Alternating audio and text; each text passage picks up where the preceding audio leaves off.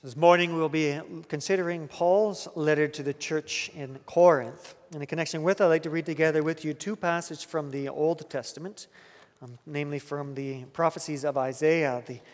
The apostle references these passages in his writing. So let's read this together in the first place. We'll read first from Isaiah chapter 64, the first 7 verses, and then we'll jump ahead into the next chapter, speaking about the new heavens and the new earth.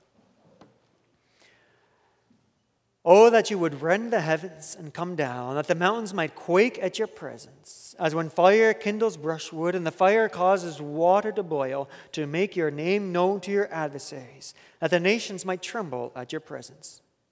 When you did awesome things that we did not look for, you came down, the mountains quaked at your presence. From of old, no one has heard or perceived by ear, no eye has seen a God besides you, who acts for those who wait for him. You meet him who joyfully works righteousness, those who remember you in your ways. Behold, you were angry, and we sinned. And our sins we have been a long time, and shall we be saved? We have all become like one who is unclean, and all our righteous deeds are like a polluted garment. We all fade like a leaf, and our iniquities like the wind take us away. There is no one who calls upon your name, who rouses himself to take a hold of you, for you have hidden your face from us, and have made us melt in the hand of our iniquities. And from there, the prophet, inspired by the Lord, speaks of the words of God, that the Lord still remembers and comes and redeems and renews his people. And the next chapter carries forward in this, speaking about the new heavens and the new earth. For behold, I create new heavens and a new earth, and the former things shall not be remembered or come into mind. But be glad and rejoice forever in that which I create. For behold, I create Jerusalem to be a joy, and her people to be a gladness. I will rejoice in Jerusalem and be glad in my people. No more shall be heard in it the sound of weeping and the cry of distress. No more shall there be in it an infant who lives but a few days, or an old man who does not fill out his days. For the young man shall die 100 years old. The sinner 100 years old shall be accursed. They shall build houses and inhabit them. They shall plant vineyards and eat their fruit. They shall not build and another inhabit. They shall not plant and another eat. For like the days of a tree shall the days of my people be, and my chosen shall long enjoy the work of their hands. They shall not labor in vain or bear children for calamity, for they shall be the offspring of the blessed of the Lord, and their descendants with them. Before they call, I will answer. While they're yet speaking, I will hear. The wolf and the lamb shall graze together. The lion shall eat straw like the ox. Dust shall be the serpent's food. They shall not hurt or destroy in all my holy mountain, says the Lord. Let's turn now to the New Testament, to Paul's letter to the Corinthian church. We'll read together this chapter. Herein, Paul speaks about what is known through the Spirit and what the world knows. And he acknowledges that ultimately it's only in the Spirit that we may discern all things. And I, when I came to you, brothers, did not come proclaiming to you the testimony of God with lofty speech or wisdom, for I decided to know nothing among you except Jesus Christ and him crucified. And I was with you in weakness and in fear and in much trembling. And my speech and my message were not in plausible words of wisdom, but in demonstration of the Spirit and of power, so that your faith might not rest in the wisdom of men, but in the power of God. Yet among the mature we do impart wisdom, although it's not a wisdom of this age or of the rulers of this age who are doomed to pass away. But we impart a secret and hidden wisdom of God, which God decreed before the ages for our glory. None of the rulers of this age understood this, for if they had, they would not have crucified the Lord of glory. But as it is written, what no eye has seen, nor ear heard, nor the heart of man imagined, what God has prepared for those who love him. These things God has revealed to us through the Spirit. For the Spirit searches everything, even the depths of God. For who knows a person's thoughts except the spirit of that person which is in him? So also no one comprehends the thoughts of God except the Spirit of God. Now we have received not the spirit of the world, but the Spirit who is from God, that we might understand the things freely given us by God. And we impart this in words not taught by human wisdom, but taught by the Spirit, interpreting spiritual truths to those who are spiritual. Now, our text for this morning: the natural person does not accept the things of the Spirit of God, for they are folly to him, and he is not able to understand them because they are spiritually discerned. The spiritual person judges all things, but is himself to be judged by no one. For who has understood the mind of the Lord so as to instruct him? But we have the mind of Christ.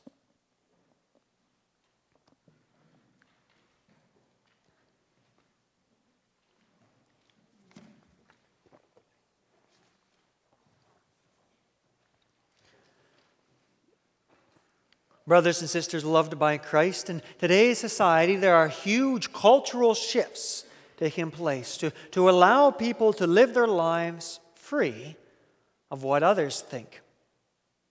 That what others do in their spare time, the sorts of activities they get up to, what sort of relationships they have, how they decide to dress, the faith they follow, the food they decide to eat, none of it should matter to anyone else.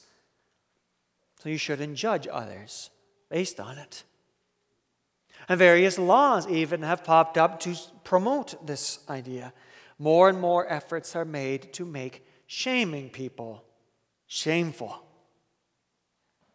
And at its core, this is an idea that resonates with us. After all, who likes to be judged? Who enjoys delaying or even denying their own desires because of what others say or think? Just let me live my life, we think. I'll let you live yours. And that's the only way we think that society can function and for civilization to prosper. But such a perspective is attractive because of pride. That I know what is best for me. I know what I want. And I am perfectly capable of deciding things for myself. You don't know me, so you don't get to decide for me. I am to be the judge in my own life. But now we have the gospel. And the gospel of Christ Jesus calls us to dismantle our egos, to shelf our pride, that we do not know how to properly judge things as they truly are. For the Lord, who's created all things and how He intends for humanity to live, is not acceptable to the natural person. That because of sin, because of the fall, man willfully misunderstands all things so as to avoid accepting the spiritual truths of the eternal God. And the gospel, it comes to us and it reminds us of this, points us in humility to Christ, to His renewing Spirit. The only ways that we may begin to properly understand, begin to properly discern all things. This morning, brothers and sisters, let us consider how we are to humble ourselves before God because of His grace at work in us, allowing us by His Spirit to spiritually discern and judge all things, when otherwise we be left in darkness, unwilling to understand anything. We'll do so with the following theme and points. Members of the Church of Christ spiritually discern all things. We'll see first what is discerned. Secondly, who discerns this. Thirdly, who fails to discern this. Members of the Church of Christ spiritually discern all things. We'll consider first what is discerned.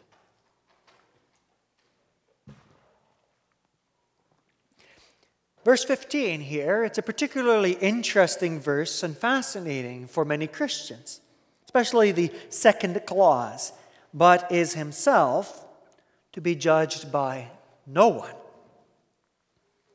Many read such a saying and take it as justification for their actions. It's an excuse of sorts when admonished by others, even within the church. Rather than heed another's rebuke, one can simply point at verse 15 and among other verses in the Scriptures and shrug it off. You can't judge me, they say, for I am to be judged by no one. Now, such a position does not hold up under careful scrutiny, however, since it's a poor understanding of this passage and fails to account for all the other passages that speak, for example, of the judgment to come, or the exhortations to heed the encouragements, the admonishments, even the exhortations of the church discipline.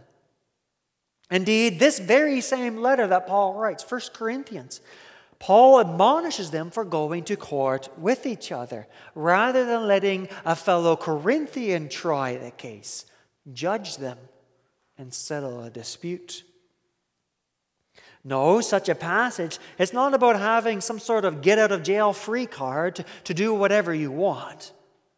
That although the Christian enjoys a great deal of freedom, Paul reminds us in Galatians 5 not to use our freedom for the flesh, or to use our freedom in service, a service of love before God. God's not happy when we sin, so we are to strive not to sin and instead live in the grace that He gives us by His Spirit. And this is what this passage is actually about. It's about spiritual discernment. It's about understanding what God has revealed to us. It's about knowing Jesus and the value that He has placed upon us and therefore desiring to live for Him. It's about recognizing the power of the Holy Spirit in our hearts and beginning to live by the Holy Spirit and not by our old natures. Hence we have Paul's statement about the things of the Spirit of God. Paul's carrying forward what he had just said about having received the Spirit of God and from God. The Spirit of God makes it possible for us to understand the gift of God, namely the gospel of salvation. This is the secret and hidden wisdom of God. This is what He has decreed from before the ages for our glory. And the wisdom of God, the gospel in Christ, it's folly for those who are perishing. More specifically, in the previous chapter, Paul says that the word of the cross, it's folly for those who are perishing, but for us, it's the power of God. And he goes on and he says again that it's a stumbling block for Jews, folly to the Gentiles. The gospel of Christ is powerful testimony, beloved.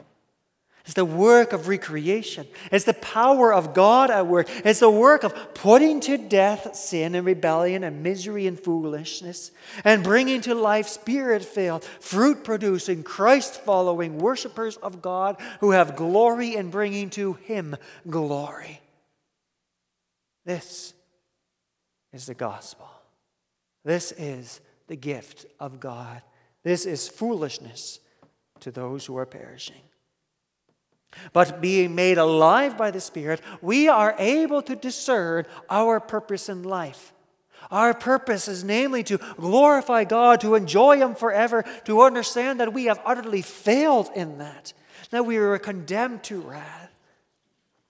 And yet rejoicing all the same in the grace so generously given through the work of Christ and beginning thereafter to live by the discerning power of the Spirit according to God's Word and thereby glorify Him again and enjoy Him once more as we were created to do. So you see, discerning the things of the Spirit of God, namely the power of the cross, it's not just about accepting Jesus died on the cross. It's recognizing we share in it and the impact that it has on us. Throughout the Scriptures, we can read about how we share in Christ's crucifixion by the death of our old nature and the things of the world. You read of this in Romans 6, Galatians 6, and that the only way we stop seeing the gospel as folly and start seeing it as the power of God is in Christ. The cross of Christ, it ruins our human pride, it shatters our egos, and it is therefore beyond understanding for the unconverted mind. That no human can boast in the presence of God.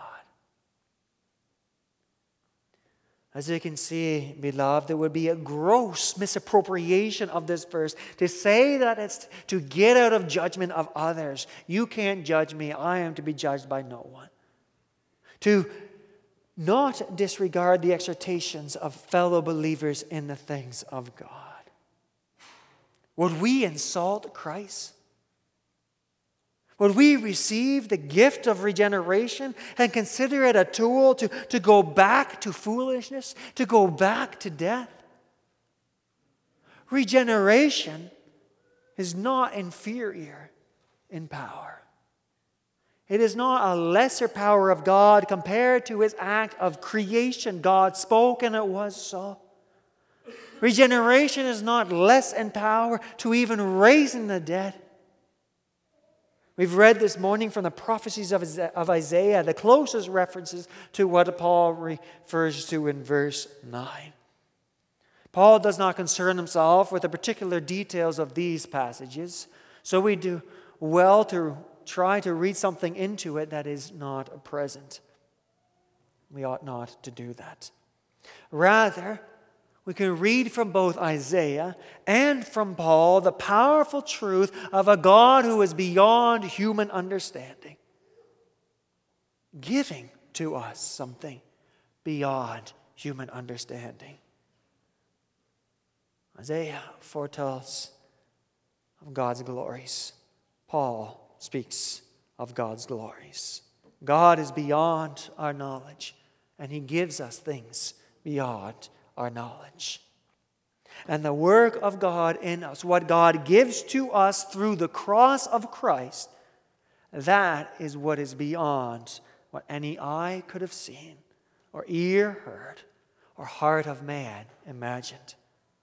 It is the blessed communion with God that we may now even hear, experience already in our hearts, be filled with a love, a delight to live with Him in blessedness. It's what allows us to humble ourselves when mankind would boast in themselves. It allows us to rejoice even in suffering, as James writes, to not despair in anxiousness when catastrophe strikes, but instead find peace in prayer before God. That is wisdom compared with the foolishness of man. Do you believe it? Are you discerning the power and wisdom of God? The outpouring of the Spirit and the work of regeneration in us is more miraculous than any sign and wonder performed in this broken world. Would you rather go back and receive the signs given to those who perish? To sit by the shores of the Sea of Galilee with the 5,000 at Jesus' feet, to eat the bread that He broke? Or further still, to see fire fall from the heavens and consume Elijah's sacrifice there on the mountain in the face of the priests of Baal? To witness the water from the rock as before Moses? How many of the Jews ate the bread of grains that Jesus shared, but then would go on to reject the bread of life He offered? What sacrifices to God did Ahab and Jezebel offer in response to Mount Carmel? How many Israelites in the wilderness had their sinful passions quenched even as their thirst for water was satisfied? As miraculous as those miracles were, they don't even hold a candle to the fire that is lit by the Spirit of God in our hearts. Beloved of Christ, if you believe in Christ Jesus, that is a miracle beyond human understanding. If you are among those who see in Christ, who hear the word of the cross, a word that is really power and wisdom and grace, it gives you new life that lasts into eternity. Life, hope, peace. You are a new creation. And you begin to discern all the things of God.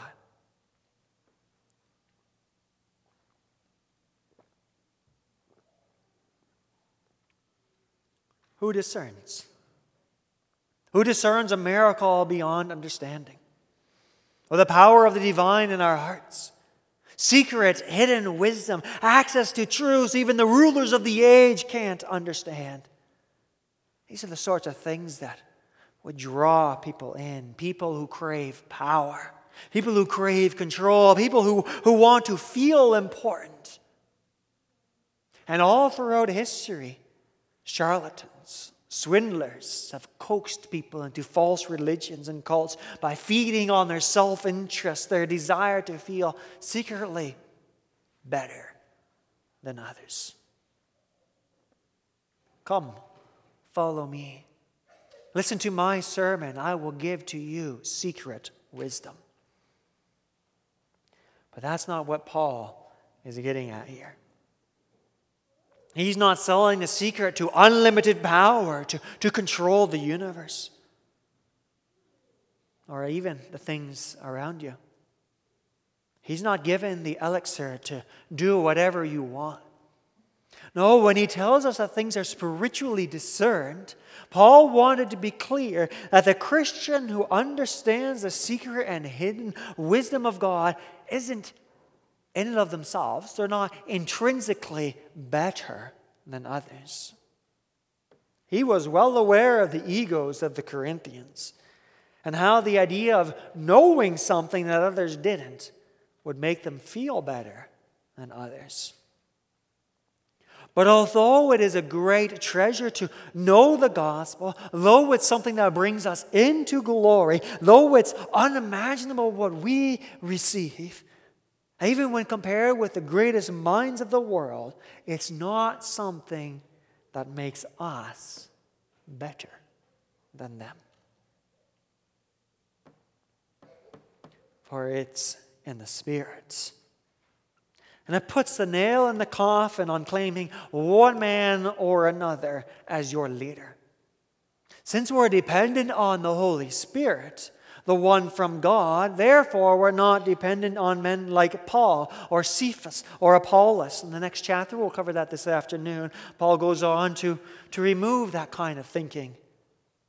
We're to boast in the Lord, not in mere mortals, not in simple men.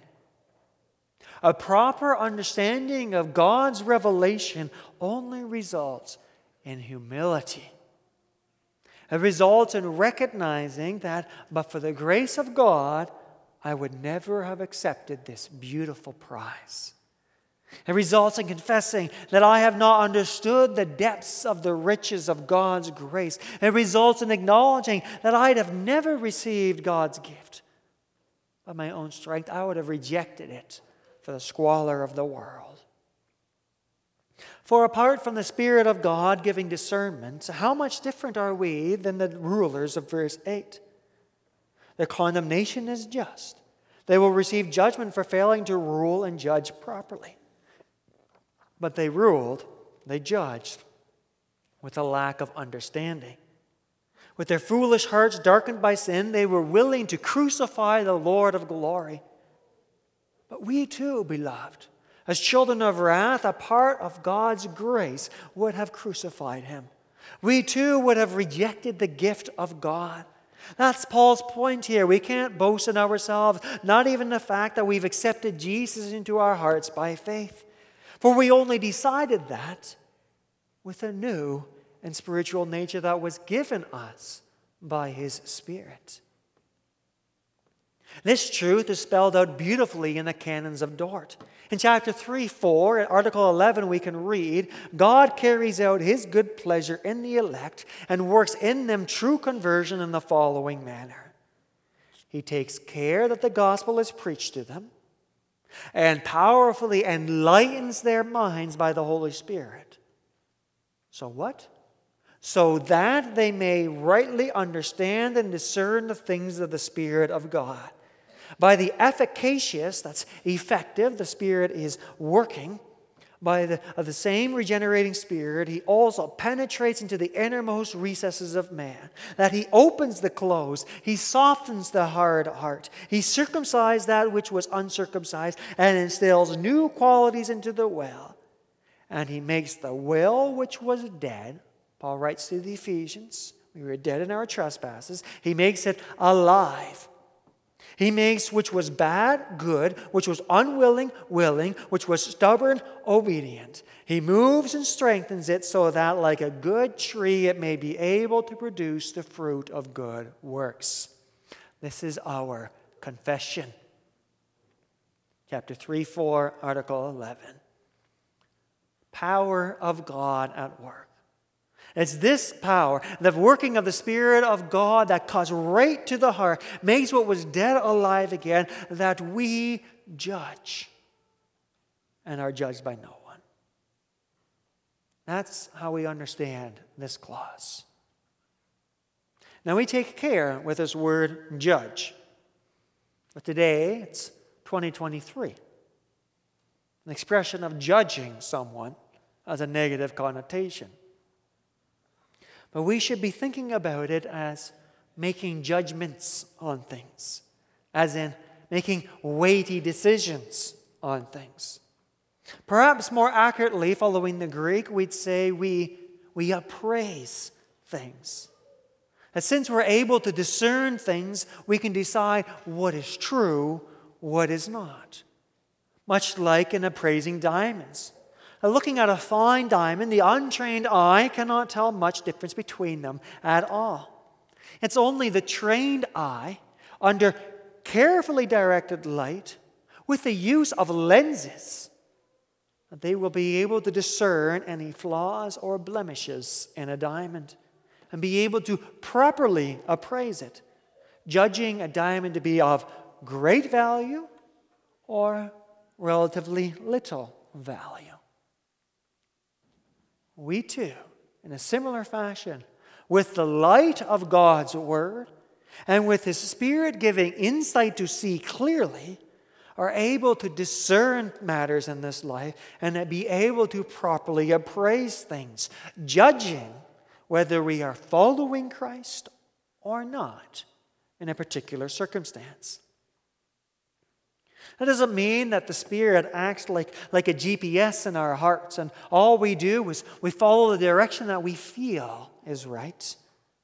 We cannot merely say, well, I feel like this is the right call, so I'm going to do this. And you can't tell me otherwise because I'm discerning it in the power of the Spirit. No, if we read again in verse 12, now we received not the spirit of the world, but the Spirit who is from God, that we might understand the things freely given us by God. And the things given us by God are centered in and around the gospel of salvation. It's the living Word of God. It's the riches of God's wisdom contained in these wonderful pages. And if we're judging things, if we're doing things that run contrary to this word, then we're proving ourselves to be like the natural person, one that does not accept the things of the Spirit of God. So what does this mean? It means it's work, brothers and sisters. It means that judging all things in life, discerning everything spiritually, it's work. Careful work. It's work that's done with the Spirit of God in hand. So are we to have this secret, hidden wisdom of God decreed before the ages for our glory, locked up, kept on the shelf, gathering dust? No, we shall not. We must be diligent in our devotions, careful in our search of the Scriptures, ever mindful of the indwelling Spirit guiding us away from darkness into the path of light, into the light of His Word. For if we do not, beloved, we will ultimately fail to understand. We will fail to recognize God's richness. More and more we'll fall prey to the world's perspective on the Bible. It's just an old book. It's written in the Bronze Age, in the Iron Age, by some backwater peoples. We'll consider it like the world does. Folly. We'd fail to discern all things.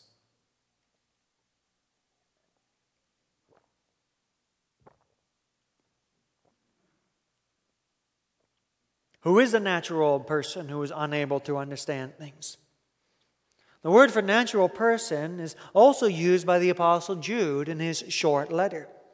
He calls those who set up divisions worldly people, devoid of the Spirit. Worldly here means natural in Jude's letter. People of the world in Adam have been robbed of the gifts of God and continue in darkness. They have not been renewed by the Holy Spirit, and they remain dead in trespasses. One day they will assemble before the Lord and will be forced to give an account of their sins, their failure to rule this world properly. Though we've been given a task by our Lord to be stewards of this earth, apart from Christ, this task will never be accomplished, and God will judge accordingly. And how could we? The task that the Lord has given us can only be done in His ways. And humanity has rejected His ways wholesale, not even able to recognize them. Now, one thing we do need to be careful about here is people cannot blame God for not understanding and believing. One is not allowed to just shrug their shoulders, well, I'm just a natural person. I'm not able to understand the Bible. It's not my fault. I'm not a Christian. God can't punish me for not believing. It's too confusing. It's not as though people will be able to point their fingers at God on judgment and say, well, your word wasn't discernible. I couldn't believe in Jesus. It's not fair I didn't believe while on earth. Nor aren't they to say that the sermons were too confusing or overwhelming, that the messengers of God didn't present it in a proper manner. For even those who preach for the wrong reasons still result in the name of Christ crucified being made known, as Paul reminds the Philippians. Paul tells the Romans that man does know the divine exists, that this creation testifies to the power of God and His invisible nature, that everyone is without excuse. So we confess once more, together with the canons, this time Article 5 of chapter 1, that the cause or guilt for unbelief is by no means in God, but rather in man. It is because of disobedience that those who formerly received the good news failed to enter into God's rest, not because of God. But that's also why Paul calls it folly for those who are perishing, why the natural person doesn't accept it, why it is to be discerned and appraised. It's not because they can't wrap their minds around the concept as though they're mentally unable to put it together. They lack the mental capacity. It's not because it's gibberish spoken in a language they don't understand and can't decipher anyway. It's because they don't want to accept it. Because the pride and ego of man does not want to accept that it is nothing, that they're nothing in themselves, that it is only God who is to receive all the glory. It's because they cannot stomach having to serve a holy God who is to be worshipped in a way that He declares, in a way they don't like. And that is why we find actually a subtle shift in how Paul describes them here in verse 14. First, the natural man does not accept. Then, Paul writes that he is not able to understand. The will of man, broken by sin and utterly consumed by its sinful passions and desires, is utterly bound to the way of death.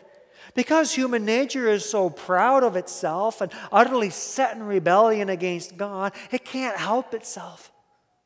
Pride just shakes its head at God's plan of salvation, judges it as something that it would never, ever plan or do, and therefore rejects it.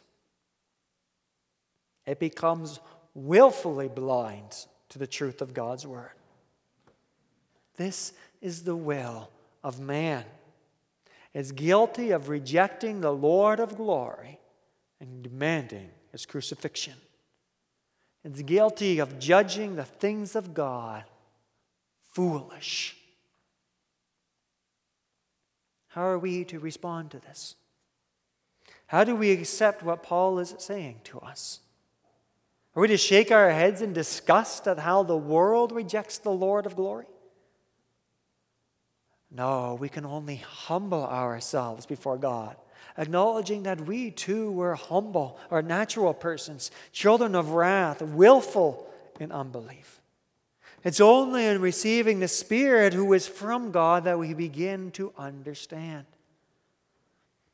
And that truth humbles our egos. And it's only in that humility, having cast out our egos, that we begin to display the mind of Christ in our lives. We begin to stop being so mindful of what the world thinks of our actions. When we discern that our action, our decision was made in accordance with God's word, then what the world considers foolishness is for us just a simple spiritual truth. And investing so much into covenant children, raising them in the fear of the Lord instead of just shipping them off to any old school in town, that's confusing to the world. Even folly, when they consider how much time, how much effort, how much money is put into raising covenant children. Foolishness to the world. The public system's free, isn't it? Waiting for marriage isn't acceptable in this day and age, when so much more time could be spent with your partner of choice. Wasting your Sunday sitting here in the pews when it's a beautiful day outside.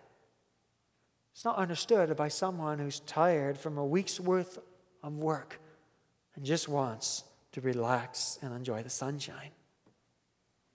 Accepting the Bible as the infallible word of the divine God is a stumbling block for those seeking more scientific rigor in their belief systems. And so, in the eyes of the world, we are fools. But in the eyes of God, beloved, in the eyes of fellow believers discerning by the Spirit of God, we are understood. That we understand these things and we understand one another. Let us never cease to give thanks to God for the outpouring of His grace and by His Spirit. Let us never turn away from the truths of this word because the world doesn't like it, because it's not an acceptable message in the 21st century. Let us hold fast to our confession in Christ and humbly live our lives to His glory. Let us discern all things in Christ. Amen. Let us pray. Gracious God, Heavenly Father, we thank you that you pour out your Spirit upon us. Now, for the sake of Christ Jesus, who went to the cross for our sins, who laid down his life, who took it up again on the third day, rising to new life and assurance of the new life that we receive in him. By that power, by that grace, your Spirit comes. Your Spirit comes to us and works in us to give to us faith. A faith that is a sure knowledge and firm confidence and assurance of all that you give to us. Work in us by your Spirit, O Lord. Allow us to grow in this. Lord, if there are those who do not believe, work in them also.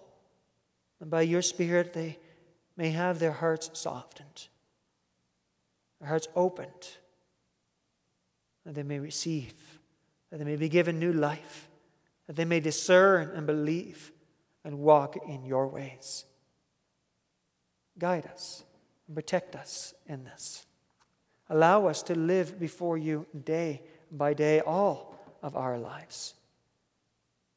We give thanks to you, O Lord, that you give to us your word, that we may read from it faithfully, that we may read from it and grow in knowledge of who you are and what you've done for us, what you continue to do for us, and how we are to live before you. We thank you that you teach us, that we may live with one another, that you've also given to us marriage. And so we give thanks to you also, and rejoicing with Reverend and Mrs. Sycamore, that they may celebrate their 67th wedding anniversary. Guide them and protect them also, O Lord, and give to our dear brother and sister strength day by day. We thank you for the years of ministry that you have allowed them to carry out. Lord, be with all those in our midst who are expecting children, especially the mothers. Surround them with your love and your care. Give to them strength and patience.